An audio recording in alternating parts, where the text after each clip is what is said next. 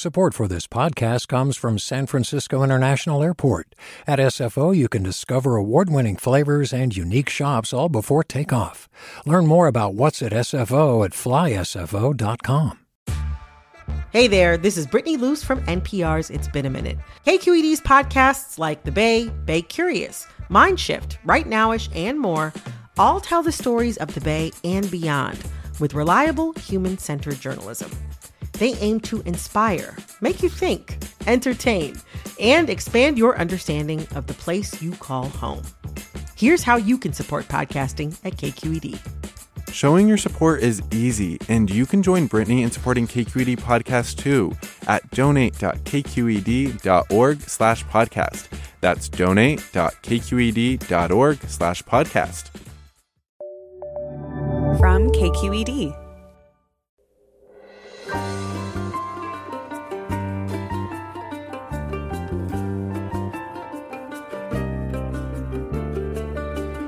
From KQED Public Radio in San Francisco, this is Forum. I'm Rachael Myrow.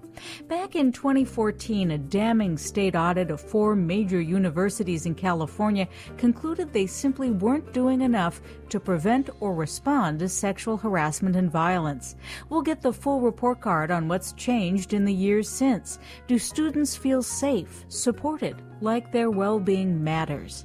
And at 10:30, live singing is complicated during this pandemic because COVID-19 spreads through the air. Today we'll talk to Bay Area singers employing a variety of strategies to sing safely. All that is next on Forum, right after this news.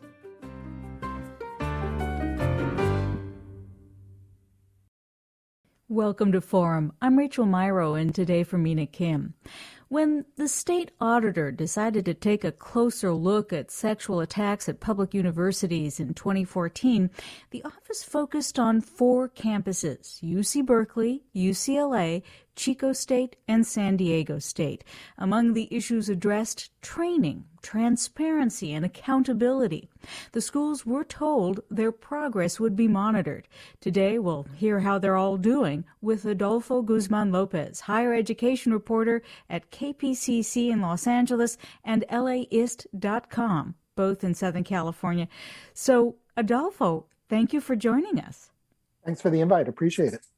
Oh, my goodness. What a story. You really went into depth here. And, I thought I would start with the state auditor's comments to you, basically saying 3 of the 4 universities have fully implemented all of the audit's recommendations. Is that how you would describe it? Yeah, so what the state auditor does is not only investigate the workings of public institutions, but also monitors the progress on the recommendations made. So a couple of months ago, I received an update on how those recommendations were going with the 4 universities that were audited. So all but one university had, UCLA, had fully implemented these recommendations that have to do with training and also with transparency of these policies having to do with sexual assault and sexual violence on campus. So just to remind people, this is a matter of law. Title IX requires schools to have grievance procedures for students, to have something in place when they file complaints of sexual harassment or violence.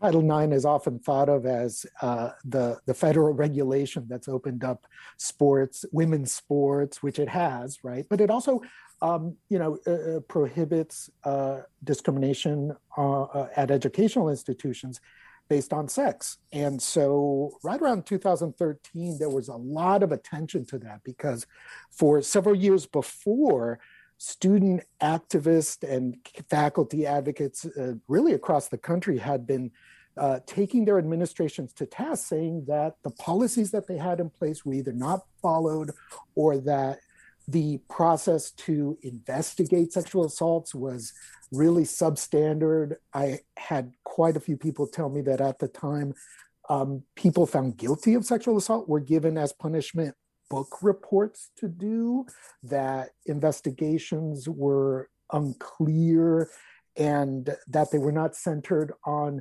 the victim of the assault, the survivor of the assault, really sensitive to that person's needs. So Title IX was used as the federal law to make some of these changes happen. Yeah.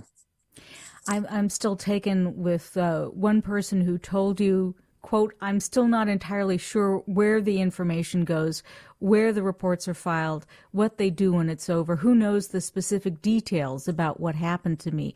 And this is not somebody, by the way, speaking all those years ago. This is somebody speaking recently. That's one of the key things here is that I think we have to explain that when a person goes through some kind of sexual violence, sexual assault, and is a college student, and they come forward to the university, to the Title IX office, their name is no longer confidential in terms of an investigation. So that office begins an investigation, and back in 2014, the state auditor said that universities weren't being transparent enough to the students about how the process works. So they recommended not only making the policies more visible on campuses, but also explaining to the people who came forward and filed these complaints, okay, these are the steps. Step 1, step 2, step 3, this is what's likely going to happen. And you're right. Laura Knitig, a UCLA student who graduated a little over a year ago, told me that when she filed a complaint to UCLA about sexual assault, or after she was sexually assaulted, that she went through the process, and not only were the notifications kind of insensitive to her schedule as a student and were very rough, or it was very tough for her to continue her studies, but that she didn't know where all this information was going. So that suggested a gap. UCLA replied that they're doing that it's a priority for them to deal with sexual assaults on campuses and to make their policies transparent. One of the things I was really taken by in your report was the sort of caginess you found on a number of campuses, not really wanting to do the surveys, the student surveys, the staff surveys that might tell them, what the numbers in terms of rape and dating violence look like now, how people feel about the process, about the training, about the policies in place, kind of a don't ask, don't tell situation. Yeah. Well, and this speaks to one of the biggest questions, public policy questions, is how big is the problem, right? So this speaks to that. How do we know how big the problem is? Well, there are these yearly mandated reports that colleges and universities have to file, where they report not only the crimes on campuses, such as theft and burglary, but also violence against women, right? So dating violence, rapes, that sort of thing. But that only counts the people coming forward to the university. It is widely understood that very few people who this happens to, sexual assault, sexual violence, happen to come forward to the institution, to police, right? So we can't really rely on those Clery Act reports of colleges and universities to give us a sense of how big the problem is. So what's left are these surveys that a minority of universities do. These are extensive surveys. UC Berkeley has done one, USC has done one, Cal State, Chico State has done one, San Diego State has done 3 of these. And these are really nuanced surveys which ask how often has a non-consensual sexual act happened to you? Unwanted kissing, touching, all the way to rape. And, the ones I looked at, these surveys that I looked at, had everywhere from kind of around 6% to up to 30% of people who responded to these surveys saying that this kind of thing had happened to them. So, some universities are still not doing these. And the people I talk to say, well, as an administrator, how can you carry out policies if you don't have data about how big this problem is? What you don't look at, what you don't count, you can't really begin to address. Well, we've got now, Adolfo, another voice on the line to talk with us this half hour. Jennifer Wagman, assistant professor in the Department of Community Health Sciences at UCLA's Fielding School of Public Health. Professor, thank you for being online. Thank you. It's a pleasure to be here. Well, so I take it that, this is a topic you've been thinking about for some time. Can you tell me how you feel about the situation at UCLA? Is this a campus you would feel comfortable sending a young person to? Yeah, that's a great question. As Adolfo said, yeah, UCLA is one of the campuses that hasn't done an assessment of what the campus climate is with regard to sexual violence and sexual harassment. So kind of hard for me to answer that question, to be honest with you, with regard to safety pertaining to these issues, because we really don't know what's going on the campus. Boy, is that distressing. Adolfo, do you have a sense of whether things are getting better at private schools? There have been improvements at some of the private schools, mostly because they've also been compelled to make some improvements. So going back to this period of 2000, 6 or 7 years ago, the United States, the Obama administration had a task force on college sexual violence, made its recommendations. The Obama administration's Department of Education, through its Office of Civil Rights, engaged in investigating the opened investigations into campus sexual assault policies. These campuses included UC Berkeley, USC, Occidental College, which is a small liberal arts college in just east of downtown LA. And so there were, through that federal investigation process, there were changes, there were reforms. And so, yeah, there have been some improvements at some of the private colleges and universities too. Professor, you're quoted in Adolfo's article saying faculty don't know what it means to be a mandated reporter. So instead of trying to figure that one out, most people just avoid it.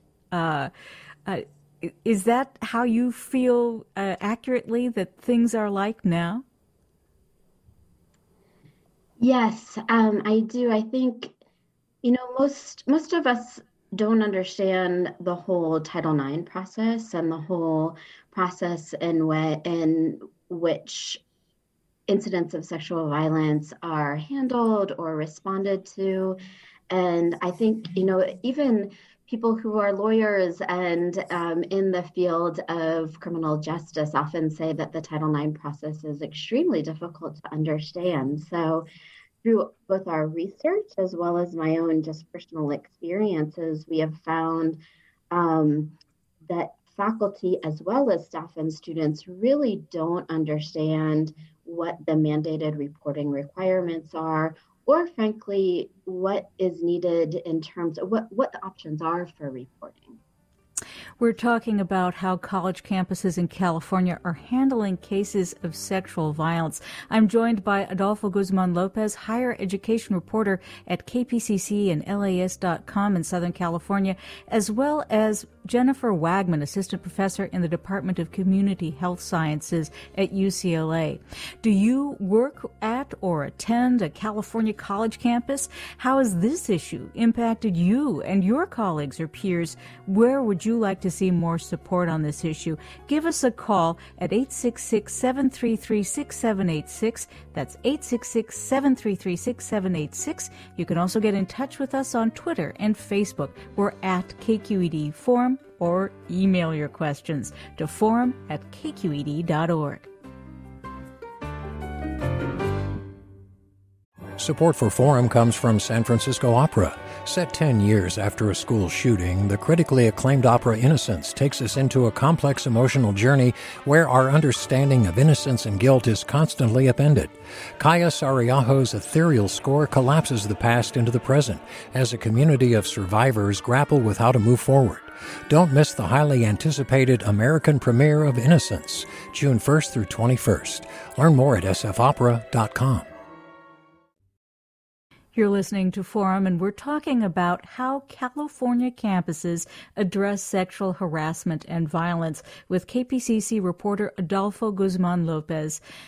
This is an issue that affects all of us, whether we are potential students, potential faculty, family members. Give us a call with your story or your concern at 866-733-6786. That's 866-733-6786. You can also get in touch with us on Twitter and Facebook, all the recommended channels. Adolfo, system administrators told the auditor's office all the campuses were directed to comply with the audit's recommendations and that each would be monitored for compliance. Were state officials, state system officials at UC and Cal State watching these campuses? It's unclear to me, and that's a part of the story that I didn't get into as much as I wanted to. It's unclear to me how much the UC president, the Cal State chancellor, and those offices are really holding their campuses to account. I do have to say that there's a lot of autonomy that the system chiefs give to the individual campuses. So that part is unclear. Although, as you said, these are directives that the heads of the UC and the Cal State systems have given the campuses. So, they have to comply with these. Professor Wagman, it sounds like what we're seeing here is a general situation of, I guess I keep going back to this phrase, don't ask, don't tell, that there isn't a desire at any level to really know what the scope of the problem is and to, honestly assess whether the systems and policies in place are enough. Yeah, that's a great point. And kind of going off of what Adolfo said, I think it's really complicated in the UC system in particular because, as he mentioned, each of the different campuses have autonomy with regard to making decisions about what kind of research is done on campuses. So it's honestly really hard for me to say what the level of interest is in doing an assessment. I think that our Office of the President is really interested in seeing it happen, but wary of mandating that campuses do it, because that tends to breed a feeling of not being forced to do something without having making the decision on your own. Adolfo, I'm wondering if you feel heartened by anything in your deep dive here. I mean, it did seem to me reading this that you see this wonderful community of advocates and nonprofit organizations attached to these campuses that are keeping a fire lit under these questions and also supporting students in ways that the campus administrators may not be. So I am heartened for a couple of reasons. My story focused mostly on San Diego State and UCLA, also because they're within Southern California, KPCC's listening area. I was, from San Diego State, I got a very strong sense from the faculty. I talked to the Women's Studies Department and also the Title IX administrator there, former students who I talked to who were around in 2014 who, kind of organized protests to push the administration to make changes. That campus really has, brought together, faculty, students, administration, various, groups to come up with these solutions, right, to reduce sexual violence on campus and that sort of thing. UCLA also has some very encouraging work going on. Professor Wagman is engaging in, if it's not quite a survey like the other universities done, but her own research to find out how big the problem is. I also heard from students at UCLA who started their own independent group to put together videos on consent, to explain consent, which begs the question, well, if they have to do it, does that mean the university is not doing enough of that? and also some students who are going to faculty and saying to faculty, hey, could you please include Title IX information, where to report, resources for sexual assault victims in your syllabus. And some of the faculty have done it, not all faculty have done it. You mentioned earlier about, the mandating, or there was a discussion earlier about the mandating of these changes on the campuses. There was a state bill that came really close to doing that, not only at the UC and Cal State systems, but at the private colleges, mandating some of these changes that the auditor recommended. But Governor Jerry Brown vetoed the bill. So that's where we're at now. That's right. You mentioned that he said in his veto statement, college campuses are already required to have clear policies and procedures in place to deal with these reports. Just a remarkably tone-deaf expression there. One listener writes, I went to college years ago, and I'm glad that this issue is being taken seriously. Back in the day, I remember so many stories of women who were dismissed when they brought complaints to administrators. It's time for change, and I'm glad for this for my own college-aged kids. Richard writes, the idea that a faculty member can avoid reporting is a fallacy. A faculty member who hears about something must report. On the campus where I work, we have a special employee who takes these allegations and investigates them. We are obligated to report. There is no discretion to avoid. Well, that's a heartening thought. As we round to a close here, I'm wondering, Adolfo and Jennifer, if you can tell us what hopes you have for federal direction from the Biden administration now that we're seeing a transition at the White House. Well, a lot of advocates were disheartened that Betsy DeVos, Secretary of Education, kind of rolled back some of the reforms that the Obama administration had carried out. So they're waiting to see, what Joe Biden does as president and his Secretary of Education. So that's left to be seen. Professor? Yeah, to build on that, I think so many people are very optimistic about having the Biden-Harris administration because Joe Biden was certainly at the forefront of the Violence Against Women Act, as well as the White House Task Force on addressing campus-based sexual assault. So we're very, very positive about the changes that will be coming up under this new administration. Well, sober reflection this morning, and I appreciate that you have been keeping a light shining on this question, Adolfo. Once again, thank you so much for joining us to talk about how college campuses in California have been handling cases of sexual harassment and violence. You've been listening to Adolfo Guzman-Lopez, higher education reporter at KPCC and LAist.com in Southern California, as well as Jennifer Wagman, assistant professor in the Department of Community Health Sciences at UCLA's Fielding School of Public Health. Thank you so much for joining us today. Thank you, Rachel. You're listening to Forum. I'm Rachael Myrow. Support for Forum comes from San Francisco Opera. Set 10 years after a school shooting, the critically acclaimed opera Innocence takes us into a complex emotional journey where our understanding of innocence and guilt is constantly upended. Kaya Sariaho's ethereal score collapses the past into the present as a community of survivors grapple with how to move forward. Don't miss the highly anticipated American premiere of Innocence, June 1st through 21st. Learn more at sfopera.com. We've all got those parts of our house where the internet just won't go. Well, if you had wall-to-wall Wi-Fi from Xfinity, you could worry less about dead spots.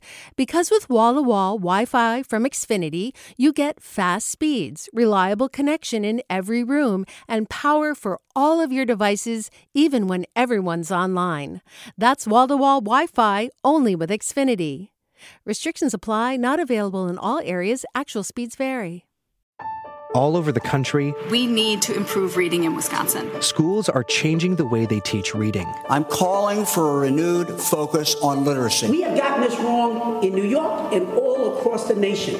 And it's happening because of a podcast. I think your podcast has changed my life. And I'm going to share this podcast with everyone I meet. Sold a Story investigates how teaching kids to read went wrong. New episodes of Sold a Story are available now.